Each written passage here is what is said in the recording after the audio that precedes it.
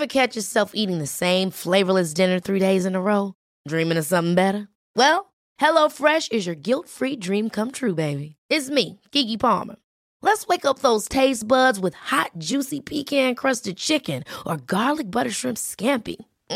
Hello Fresh. Stop dreaming of all the delicious possibilities and dig in at HelloFresh.com. Let's get this dinner party started.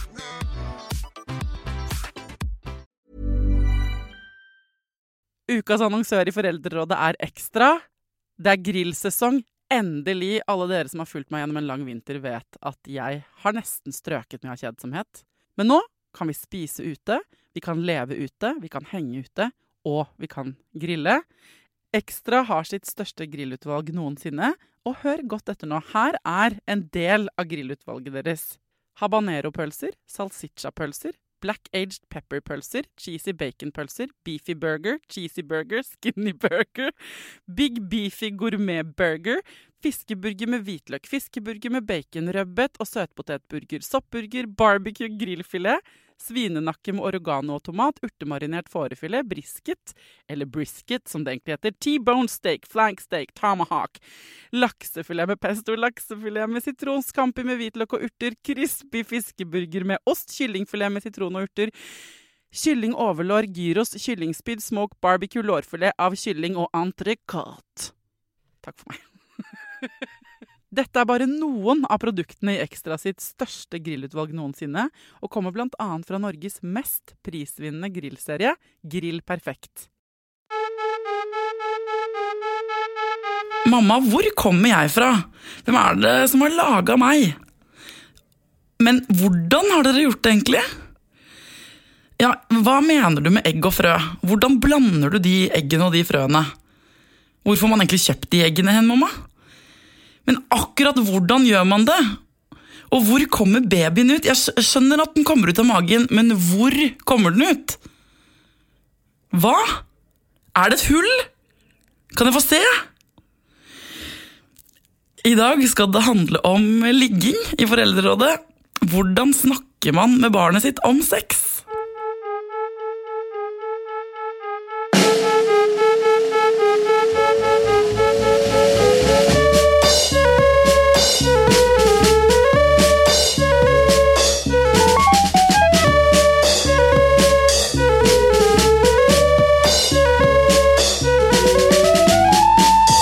Velkommen til Foreldrerådet, Thomas Winther. Du barnevernspedagog, familieterapeut og sexolog.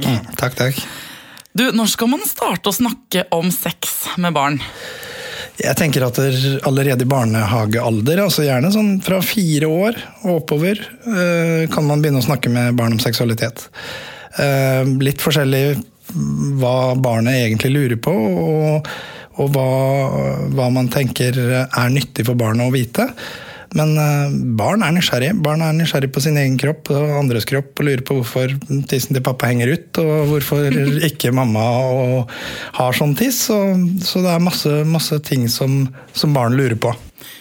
Så med en gang de begynner å spørre, skal man begynne å svare? Ja, jeg tenker at det det mest naturlige. Hvorfor skal man ikke gjøre det? Når barnet spør om andre ting, så svarer de på det. Men hvordan skal man gjøre det da? Det jo mange som synes det litt flaut. Hva skal man si?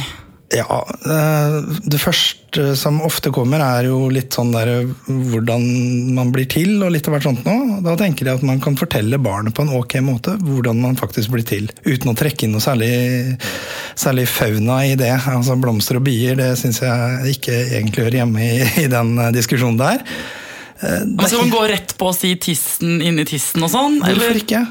Det ikke, altså barn bare nysgjerrige, barn har ikke den taben som vi voksne har, så det absolutt ikke noe feil å fortelle barn hva som skjer, hvordan barn blir innfanget. Man trenger ikke å gå noe dypt inn I det. Man trenger ikke å fortelle alt, altså den der radioreklamen, altså, nei, du skjønner, har du hørt om nachspiel? Det ikke der vi begynner. Man forteller barn akkurat det basice som barnet trenger for å vite hva det som skjer. Det ikke noe vits at barn skal fly rundt og være redd for å bire blomster I oppveksten. Men hva det man ikke skal gjøre da, når barnet kommer og spør? Hva det man liksom hva det verste man kan si? Nei, sånn egentlig så det jo det å si at, vet du hva, det kan vi snakke om en annen gang. Da skjønner barna at dette her tabu, dette her ikke noe som vi snakker om i det hele tatt. Og da, jo mer man tabuserer seksualitet, jo vanskeligere har barn for å snakke om det ved en senere anledning, og jo mer tilknytt blir også forholdet til egen kropp og egen seksualitet. Det så viktig så tidlig, altså? Det fryktelig viktig så tidlig. Vi blir, altså den seksuelle grunnpakka, hvordan vi faktisk blir som seksuelle personer, den skapes fryktelig tidlig, altså alt fra 2 til 4, 5, 6 års alder. Så det grunnleggende får vi faktisk der.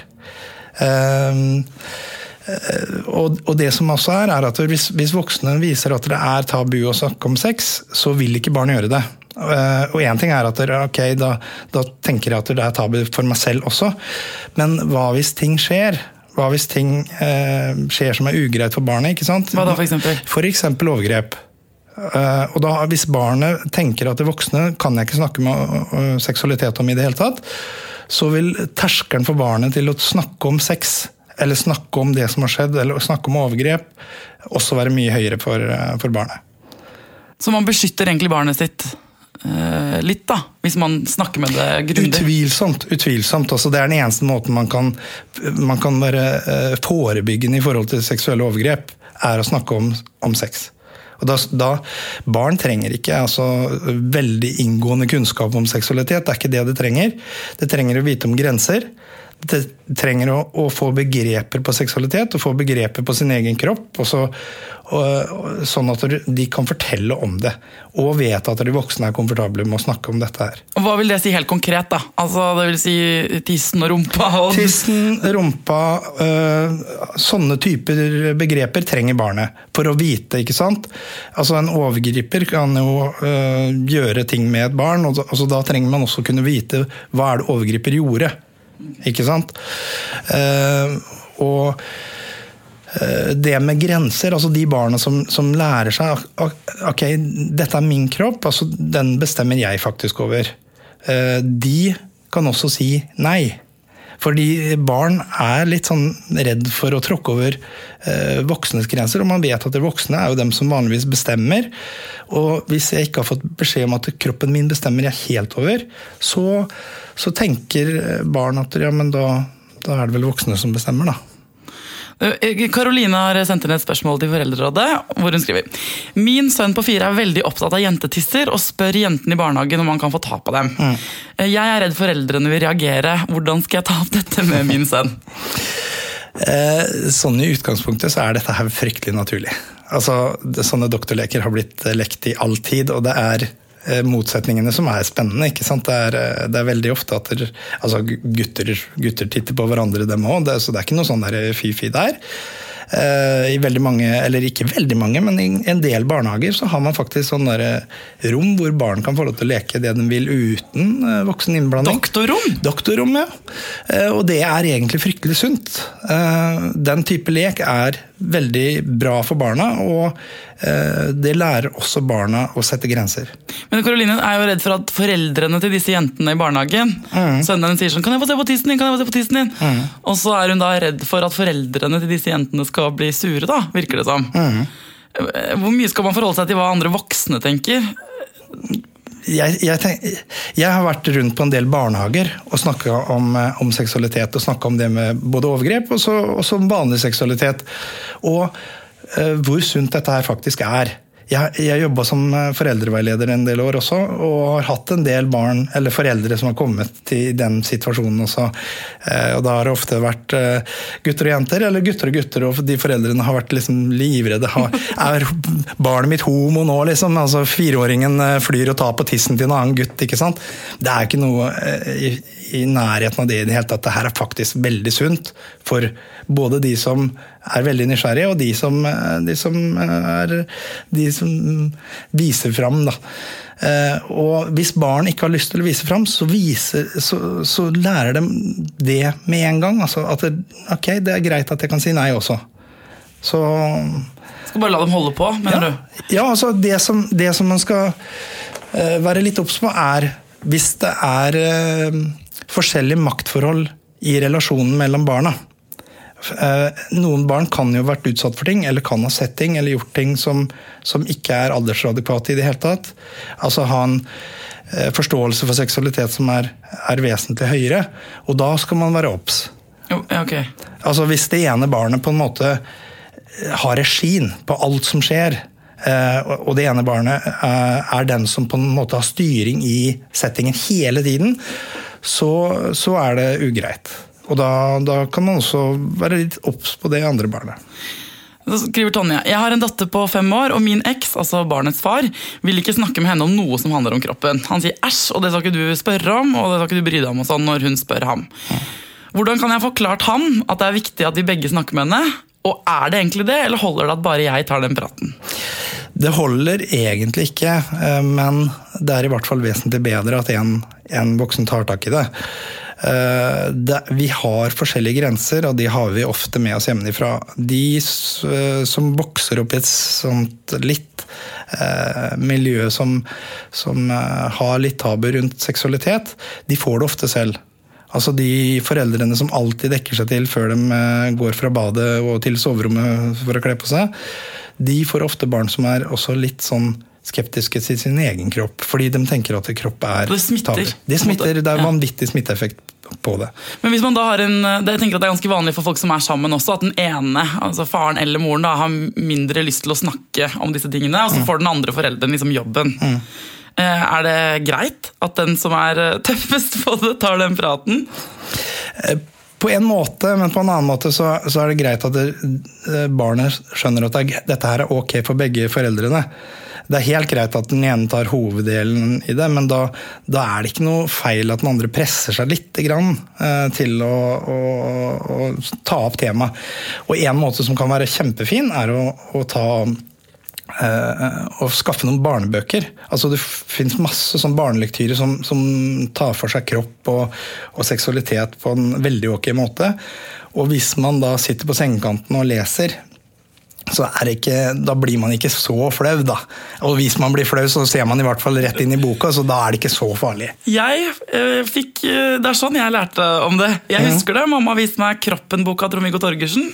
Husker de tegningene veldig godt, og at han forklarte spesifikt tissen inni tissen og sånn. Det finnes noen ny lektyre da, som ikke er fra 1987. Ja, altså, liksom. Det finnes ny lektyre, men Trond-Viggo og kroppen fungerer fantastisk den dag i dag. Det er en klassiker. Ja. Altså, det var jo ikke lenge siden det var en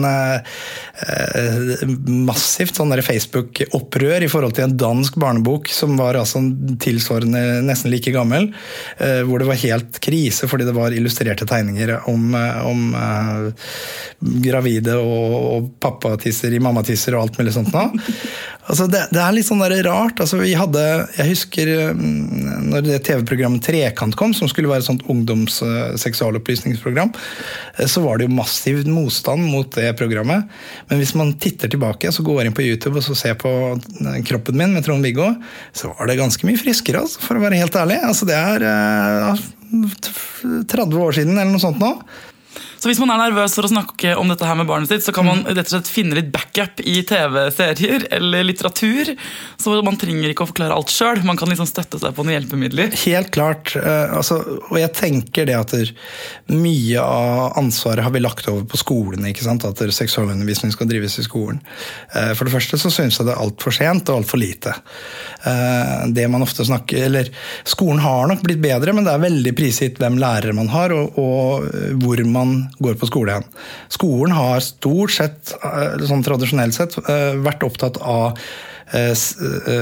graviditet, uønsket graviditet, kjønnssykdommer, ikke sant? Jeg husker når jeg var liten, så visste de noen sånne fæle bilder av noe syfilis og sånt, som gjorde at du aldri ville ha sex noen gang. Det har vært veldig lite om det med nærhet, intimitet, forskjellige legninger, forskjellig kjønnsidentitet. De type tingene har skoleundervisningen tradisjonelt sett ikke tatt noe særlig høyde for. Så det er litt viktig at foreldrene faktisk kommer litt på bane og ikke lener seg tilbake på at det får det trenger i de par-tre timene som skolen skal lære dem alt om sex. Jeg tror det forskjellige stadier, ikke sant? De spør først hvor de kommer fra, hvordan de blir laget, og så får man kanskje vite det der med tiss til tiss, og hvordan det er et frø og et egg som blandes og sånn. Og så det, i hvert fall hjemme hos oss har vi kommet til det stadiet, at nå tror jo mitt barn at det at man bare ligger med hverandre for å få barn, ikke sant? Så vi kom inn på det her en gang hvor jeg på en måte jeg tenkte, det nå på tide å fortelle at vi også gjør det ellers uten å få barn? Nettopp det steget hvor det ikke lenger handler om den logiske bakgrunnen at man skaper et nytt liv, eller ikke sant, det man på skolen lærer om graviditet, kjønnssykdom, alle disse tingene der, men at man gjør det for gøy da. Ja. Og når det de skal få vite om den delen av det? Jeg tenker at det kan være logisk å si noe om det når man begynner å snakke om det, rett og slett. Altså helt i begynnelsen. Det ikke noe feil å si det. Jeg hadde et vennepar som fikk hjem poden sin, altså han var 13 eller noe sånt nå, og hadde sin første seksualundervisning. Og han kom hjem helt forstyrret og sa, si meg en ting, gjør dere virkelig dette her for gøy! Det var liksom han var helt forstyrret. 13 år. Altså, og det hvorfor skal de først tenke det og bli sjokkert at foreldrene eller voksne mennesker gjør det for andre ting? Altså, en ting at dette her handler jo mye om å være kjærester. Det handler mye om at mamma og pappa skal være glad i hverandre. Og så man vet at den tilknytningen som skjer i forhold til at man blir strøket på, at man tar på hverandre, at man koser med hverandre, det gjør at mamma og pappa fortsatt glad i hverandre og har lyst til å bo i samme hus. Så det jo super. Man skal smude det inn helt fra starten og si at det sånn vi koser. Ja, hvorfor ikke? Hvorfor ikke? Nå sier du jo mamma og pappa og den klassiske man bor i samme hus og sånn, men det mange andre måter man kan få barn på. Enten one night stand, eller det 2 mødre, eller det 2 fedre, eller hvordan skal man forklare det for barn? Jo tidligere man kan fortelle barnet, jo bedre faktisk. Og jeg tenker sånn, barn veldig lite fordomsfulle. Barn synes det meste greit, og så særlig fra dem 3-4 til dem 10. Over 10 så vi over den der gyllene øyeblikket hvor vi kan fortelle barn om det meste. Bare for da begynner skyld og skam og tabu og konformitetspress og gjøre seg gjeldende, ikke sant?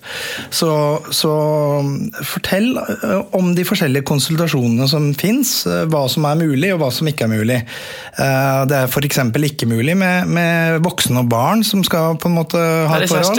Være kjærester, det ikke mulig. Men at mann og mann kan være mulig, og at kvinne og kvinne kan være mulig, og noen, som man sier, altså, treffer noen på byen, og seksualitet en ting som gjør oss godt, og det derfor man på en måte treffer noen eventuelt da på byen, og i forhold til det med one night stand. Og så har man jo andre muligheter. Det ganske mange der ute som drar til Storklinikken som tenker at partner i livet kanskje ikke det viktigste, men barn noe man alltid har ønsket seg. Så hvis man starter med den der frø-egg-kombinasjonen, da, ikke sant? Så sier man mann av frø, kvinne av egg, man blander det og det blir en baby. Men man skal altså da selv om man selv har et barn som født av en mann og en kvinne, forklare det barnet. Tenker du at det går også an å dra og kjøpe de frøene et sted, og hvis 2 damer kjærester, for da har de jo egg og egg, så trenger de frø fra en, altså skal man åpne hele den pakka der? Ja, hvorfor ikke? Altså, det spørs jo litt hva man trenger. Det helt greit å fortelle dette. Det her ikke vits i å fortelle inngående til et barn som på en måte ikke har noe ikke har spurt eller nei, altså, barn spør jo sjelden om akkurat det, og de har ikke hørt om Stormklinikken og sånt, men man kan fortelle at det finnes, og fortelle at det helt greit. Jo mindre fordomsfulle foreldrene virker, jo mindre fordomsfulle kommer barna også til å være i sin oppvekst. Altså, dette ble tatt opp på bussen i mitt liv, hvor jeg har en homofil venn, og hans kjæreste har vært på besøk, og Tidemann, min barn, så på meg stappfull buss og sa, men de har jo bare frø, hvordan skal de lage baby? Og da så hele på bussen på meg og ventet på min forklaring på en måte i rushtrafikken her. Så sa jeg, nei, da kan de faktisk spørre om å få noen egg fra et annet sted. Og da stoppet den samtalen der. Men jeg kjente at kinnene mine var røde, at jeg var litt stresset for jeg ikke visste hvor mye jeg skulle dele, hvor mye som var greit å fortelle. Men du sier at alt lov å dele det der, egentlig. Ja, altså, datteren min var ganske liten når hun visste om at det finnes andre parkontekster enn den heteronormative, sånn som vi er vant til. Og det er ikke noe tvil om at vi er veldig vant til den. Vi skilter med den støtt og stadig. Altså, se her er barna mine, her er kona mi, her er vi hele tiden. Så det er veldig lett å gå i den fella at vi tenker at verden er sånn, fordi den er for det meste sånn. Men datteren min tror jeg ikke var mer enn 3-4 år før hun visste hva det å være lesbisk eller homofil var, eller bifil for den saks skyld. Og hun også sa på litt sånn dårlig norsk da, jeg er ikke lepskisk, pappa. Så det var litt sånn det er null tabu, null problem å snakke med barn om det. Så jo mer barnet vet, jo bedre er det. Det blir mindre fordomsfullt og vokser opp mye mer fritt og også med mulighetene til å velge. Og mer forberedt på den verden den skal møte, kanskje da? Ikke sant? Bare på grunn av at det også veldig mange, jeg kjenner jo fryktelig mange homofile, og veldig mange av de har jo vokst opp et halvt liv i et skap, ikke sant? Og det er på grunn av at man tenker at foreldrene har vært veldig sånn A4, og at det med homofili har liksom hverken vært snakket om eller vært nevnt i hvert fall i noen positiv måte. Så man frarøver mulighetene for barnet da. For det er jo veldig mange som vokser opp og har litt sånn forvirring i forhold til identitet, seksuell identitet, ikke minst.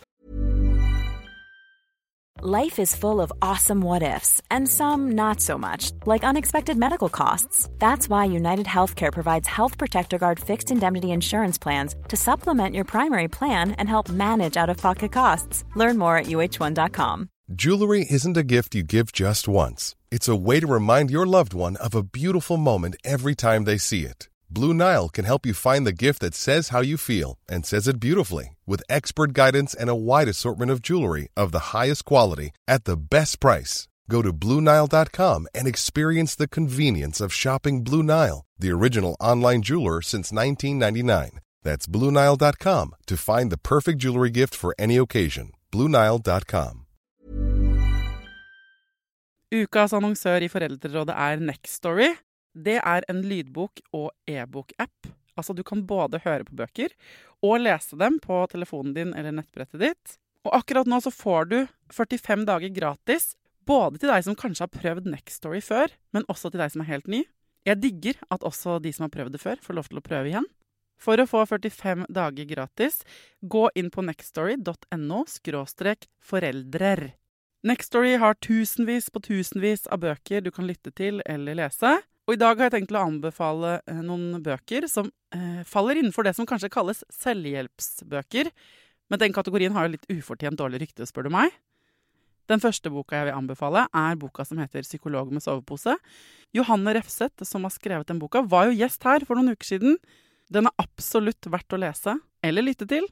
Andre anbefalingen jeg vil gi deg er Sissel Grans bok, men størst av alt er begjæret, som handler om det å begjære noen andre enn den du er sammen med. Og jeg har også laget en episode med Sissel Gran om det temaet for et par år siden. Den boka er fantastisk. Hvis du har lyst til å prøve ut Nextory for første gang, eller har prøvd ut før, men vi prøver det ut igjen, helt gratis i 45 dager, gå inn på nextory.no/foreldrer. Harald har sendt et spørsmål. Han skriver: Jeg har en sønn på 6 år, og han leker doktor med nabojentene som er 4 og 5. Hvor mye skal jeg passe på, og hvor mye skal de få lov til å utforske på egen hånd? Ja, Tore Langfeldt ville jo sagt at man skal bare ta, hvis man kommer inn i et rom hvor barn driver leker doktorleker, så skal man be om unnskyldning og backe ut og lukke døra, og gi dem helt fritt spillerom. Og det kan være vanskelig for mange å tenke at ok, litt grann bør jeg vite om hva som skjer, men som regel så dette her fryktelig uskyldig.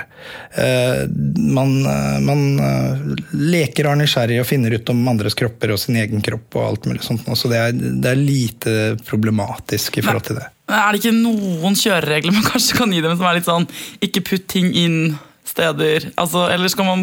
Som regel så finner man jo ut av det, altså, for å være helt ærlig. Altså,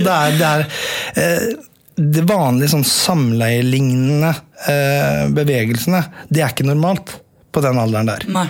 Man kan ligge oppå hverandre og gni seg inntil hverandre og alt mulig sånt nå, men man har ikke den inngående forståelsen for hvordan ting foregår. Det faktisk der man skal være litt obs. Hvis det ene barnet viser veldig forståelse for hvordan ting skal foregå, da bør det ringe noen varselbjeller. Man må følge litt med da. Altså man kan gjerne følge litt med, altså bare for å se at alt i orden, men så tenker jeg at de skal få styre sin egen regi, det ikke noe problem, egentlig. Men hva med den andre veien da? Hva hvis barnet ditt ikke har stilt noen spørsmål, og ikke virker interessert i det hele tatt i hverken sin egen kropp eller andres? Nei, altså det heller ikke uvanlig i det hele tatt det. Litt sånn nysgjerrighet i forhold til hvordan man blir til, pleier å komme, men det ikke alltid det kommer veldig tidlig. Men jeg tenker altså, fra sånn 3-4 års alder, så synes jeg det helt ok også å lære barn om seksualitet allikevel. Selv om de ikke spør? Ja, og der tenker jeg at jeg vil i hvert fall først og fremst beskytte barna mine.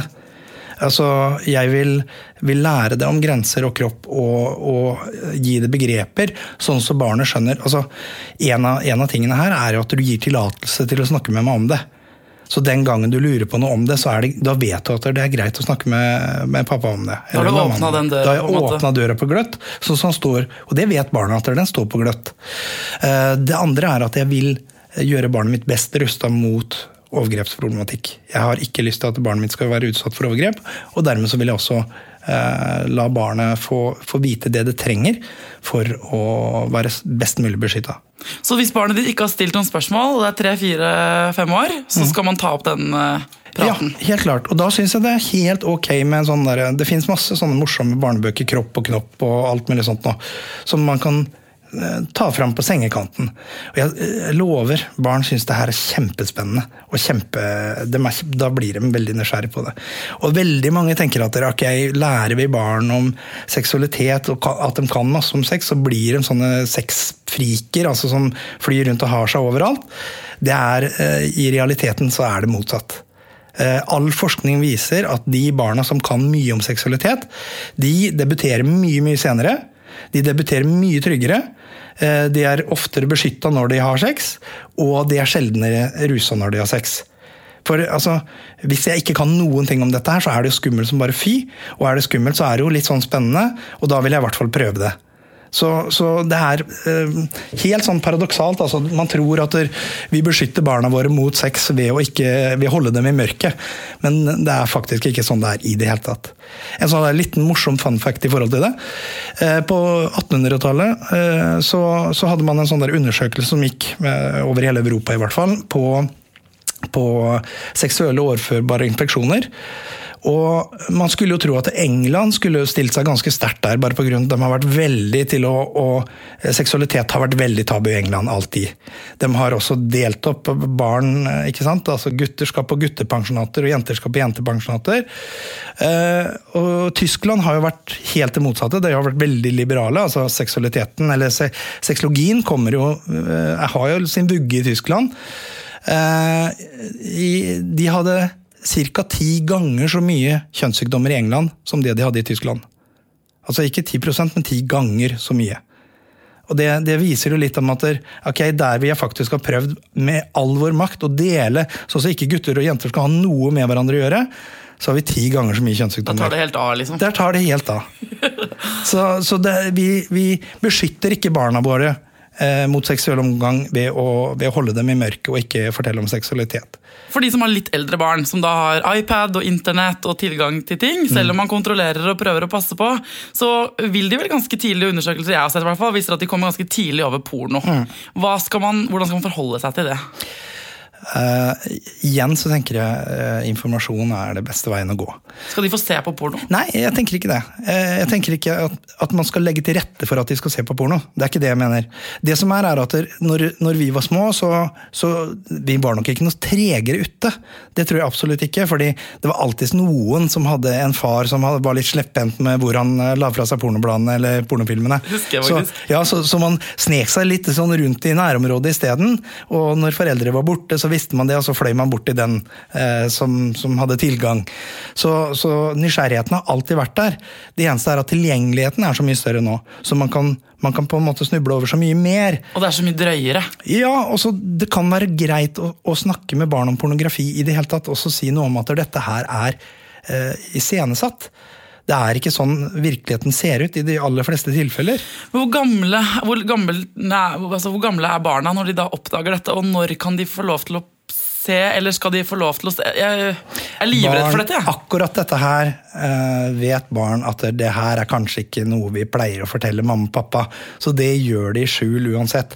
Men det derfor jeg også synes det greit at man forteller hvordan virkeligheten ser ut, og hvordan pornografien har fungert. Altså, pornografien har vært veldig mannsdominert i all tid, ikke sant? Og det et mannsmarked som skulle egentlig mettes. Det var egentlig utgangspunktet. Nå har pornografien blitt litt annerledes. Det en del kvinnelige regissører der ute som har litt mer sånn vanlig seksualitet, og har litt mer bra story, og at ting går egentlig på rett måte. Altså, man må huske på at mange av vår tids menn har vært flasket opp på at pornografi har vært den eneste seksualundervisningen de har hatt. Og da kan du tenke deg, det ikke rart at det blir mye dårlig sex der ute. Fordi i pornografien så det noe dårlig sånn der kling-kling-musikk, og så det en dame som går i noe neglisjé med høye hæler, så ser hun mann, så hun kåt, så puler de. Det ikke sånn virkeligheten ser ut. Men hvor gamle, altså på hvilket tidspunkt det greit at et barn eller en ungdom begynner å se porno, da, hvis det skal være greit? Altså, sånn, jeg vil tippe at i 6, 7, 8 års alder så begynner man å lete, eller altså, ja, altså det Så tidlig? Ja, altså, du må huske på at du en fossil i forhold til internett og ja, i forhold til barna våre.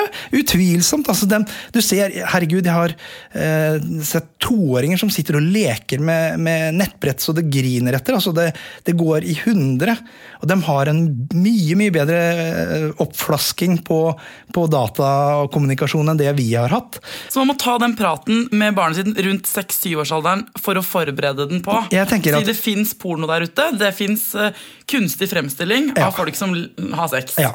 Den ikke ekte, men den der. Ja, altså det finnes jo ekte porno, det ikke det jeg mener, men det som at mye av det som skjer jo så iscenesatt, så det blir jo ikke ekte på noen som helst måte, og det ikke sånn virkeligheten ser ut i forhold til seksualitet. Jeg tenker ikke at man sitter aktivt i 6-7 års alder og leter etter porno ordentlig, men man snubler over ting. Fordi pornografien såpass tilgjengelig, så du snubler fort over ting, altså. Altså, du trenger ikke mer enn Google for å finne porno. Så du har... Jeg tror ganske mange foreldre ganske naive på dette her. Det vil jeg tro. Jeg gruer meg, kjenner jeg, til å komme dit. Og det et helt eget program om porno og ungdommer. Men ok, så man skal ta den praten og forberede dem på at det finnes? Ja, jeg tenker at det kan være greit. Altså, barn kan bli veldig sjokkert, og barn kan også få forestillinger hvordan seksualitet skal være ut ifra det de ser. Ikke sant? Man tenker at film jo ekte. Det jo sånn virkeligheten ser ut. Men det ikke dermed sagt at det 3-4 menn eller 3-4 damer som skal ha seg med en av motsatt kjønn, eller alle de tingene som skjer der. 99% av det som skjer i porno iscenesatt. Så det greit at barnet vet det. Et spørsmål til Kjell skriver. Datteren min fortalte at noen av guttene i barnehagen har tatt av henne strømpebuksen og trusa. Hvordan skal jeg håndtere det?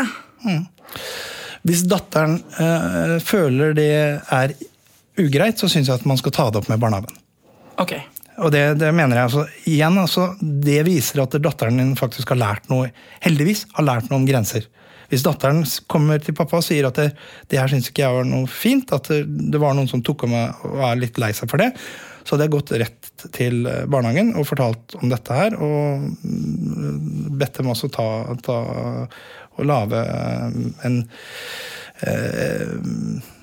anledning til å snakke med disse guttene om det. At sånn skal man ikke gjøre. Nei, for du er jo veldig åpen på at alt skal være lov, alt skal leke og sånn, men på barnets egne premisser. På barnets premisser hele tiden. Det er derfor jeg sier, men igjen, på plussiden, så har jenta lært noe. Hun har fått sagt at dette her synes jeg var ugreit, det her var utenfor mine grenser, og hun ser også at det blir konsekvenser av det. Hun ser at det blir tatt opp, det blir ikke bare ja.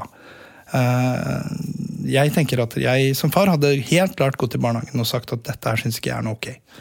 Men sender man ikke da et signal til barnehagen om at det tabu likevel for disse guttene å utforske, og for sitt eget barn, at det ikke lov å ta deg klærne i barnehagen? Igjen, jeg synes man skal konkretisere veldig her. Fordi at barna kan være med på seksuell lek i barnehagen en ting.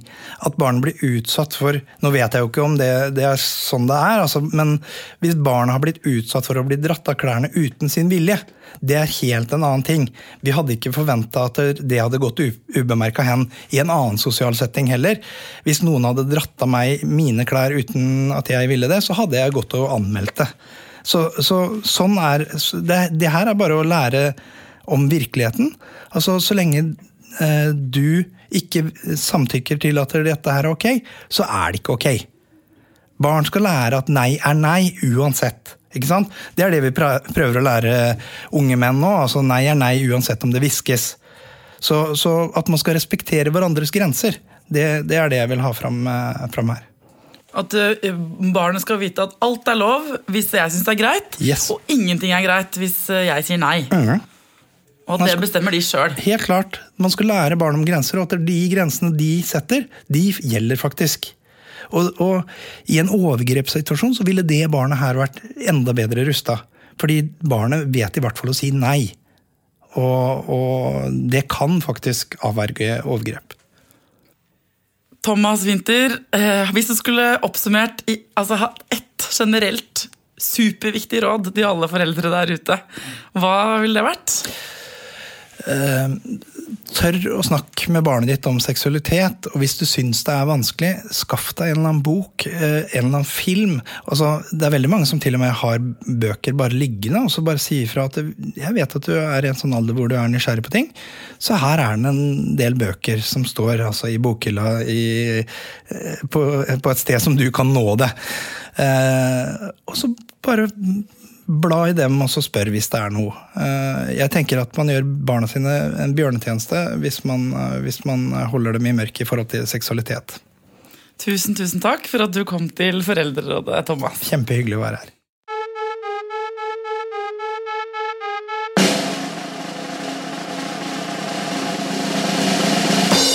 Noen ganger det å ha barn litt grann verre enn andre ganger. Ofte det helt fantastisk. Men noen ganger, som sagt, så kommer det dager hvor du tenker sånn, var det egentlig en god idé at akkurat jeg fikk barn? Nå skal du få høre Daniel fortelle om den morgenen han mener var hans absolutte lavpunkt i pappajobben.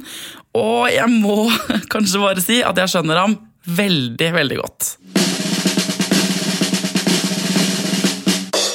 Ja, nei, det som kan være vanskelig jo det der med å drikke vin og ha barn, eller det i det hele tatt å ta seg, eller nyte alkohol og få barn da. Den overgangen der kan være fryktelig vanskelig, fordi du vant til å ha helt frie tøyler, kunne sove ut, våkne opp og være frisk og rask, holdt jeg på å si. Men det å plutselig ha en som vekker deg 4, eller du har kanskje ikke rukket å sovne en gang før vedkommende begynner å rope etter deg. Jeg synes stort sett jeg gjør en god jobb, men jeg har jo selvfølgelig vært utsatt for enkelte ting som ikke like stolt av. Var blant annet forlover i et bryllup i fjor sommer, hvor det selvfølgelig ble sent og litt fuktig. Jeg hadde åpenbart klart å komme meg tilbake til seng, men kanskje ikke helt, og hadde våknet opp med buksa halvveis ned på knærne, og våkner dagen derpå at jeg blir skilt på rumpa av min lille datter. Samtidig som jeg ikke husker hvor jeg var. Når jeg etter hvert da kom til meg selv, så var det var ikke så veldig høy i hatten da. Da følte jeg at jeg var en elendig far, og at jeg helst skulle vært alle andre steder. Ikke kult. Det er noen historier vi kanskje ikke forteller så mange rundt oss, rett og slett fordi vi skammer oss. Og ofte med ganske god grunn. Her i Foreldrerådet er det likevel plass til dem, ene og alene, for vi blir i alle fall ikke noe bedre til å ha barn hvis ikke vi innrømmer at det noen ganger er litt vanskelig. Finn oss gjerne på Facebook, der kan du legge ut spørsmål, historier, og du kan lese andres, ikke minst. Du kan også dele bilder med #Foreldrerådet og vise frem den helt vanlige og ganske usminka hverdagen med barn. Til neste gang, pass på barna dine, pass på deg selv, og lykke til.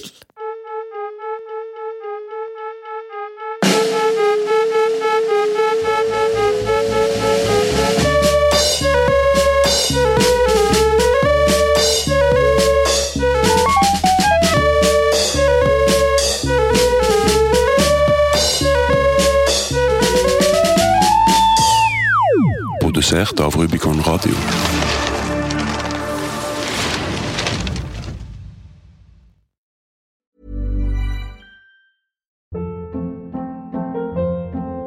Hold up. What was that? Boring. No flavor. That was as bad as those leftovers you ate all week. Keke Palmer here, and it's time to say hello to something fresh and guilt-free. Hello Fresh. Jazz up dinner with pecan-crusted chicken or garlic butter shrimp scampi. Now that's music to my mouth. Hello Fresh. Let's get this dinner party started. Discover all the delicious possibilities at hellofresh.com.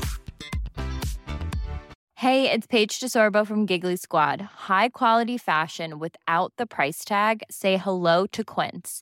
I'm snagging high-end essentials like cozy cashmere sweaters, sleek leather jackets, fine jewelry, and so much more. With Quince being 50 to 80% less than similar brands. And they partner with factories that prioritize safe, ethical, and responsible manufacturing. I love that. Luxury quality within reach. Go to quince.com/style to get free shipping and 365-day returns on your next order. Quince.com/style. Imagine the softest sheets you've ever felt. Now imagine them getting even softer over time. That's what you'll feel with Boll & Branch's organic cotton sheets. In a recent customer survey, 96% replied that Boll & Branch sheets get softer with every wash. Start getting your best night's sleep in these sheets that get softer and softer for years to come. Try their sheets with a 30-night guarantee. Plus, get 15% off your first order at bollandbranch.com. Code BUTTERY. Exclusions apply. See site for details.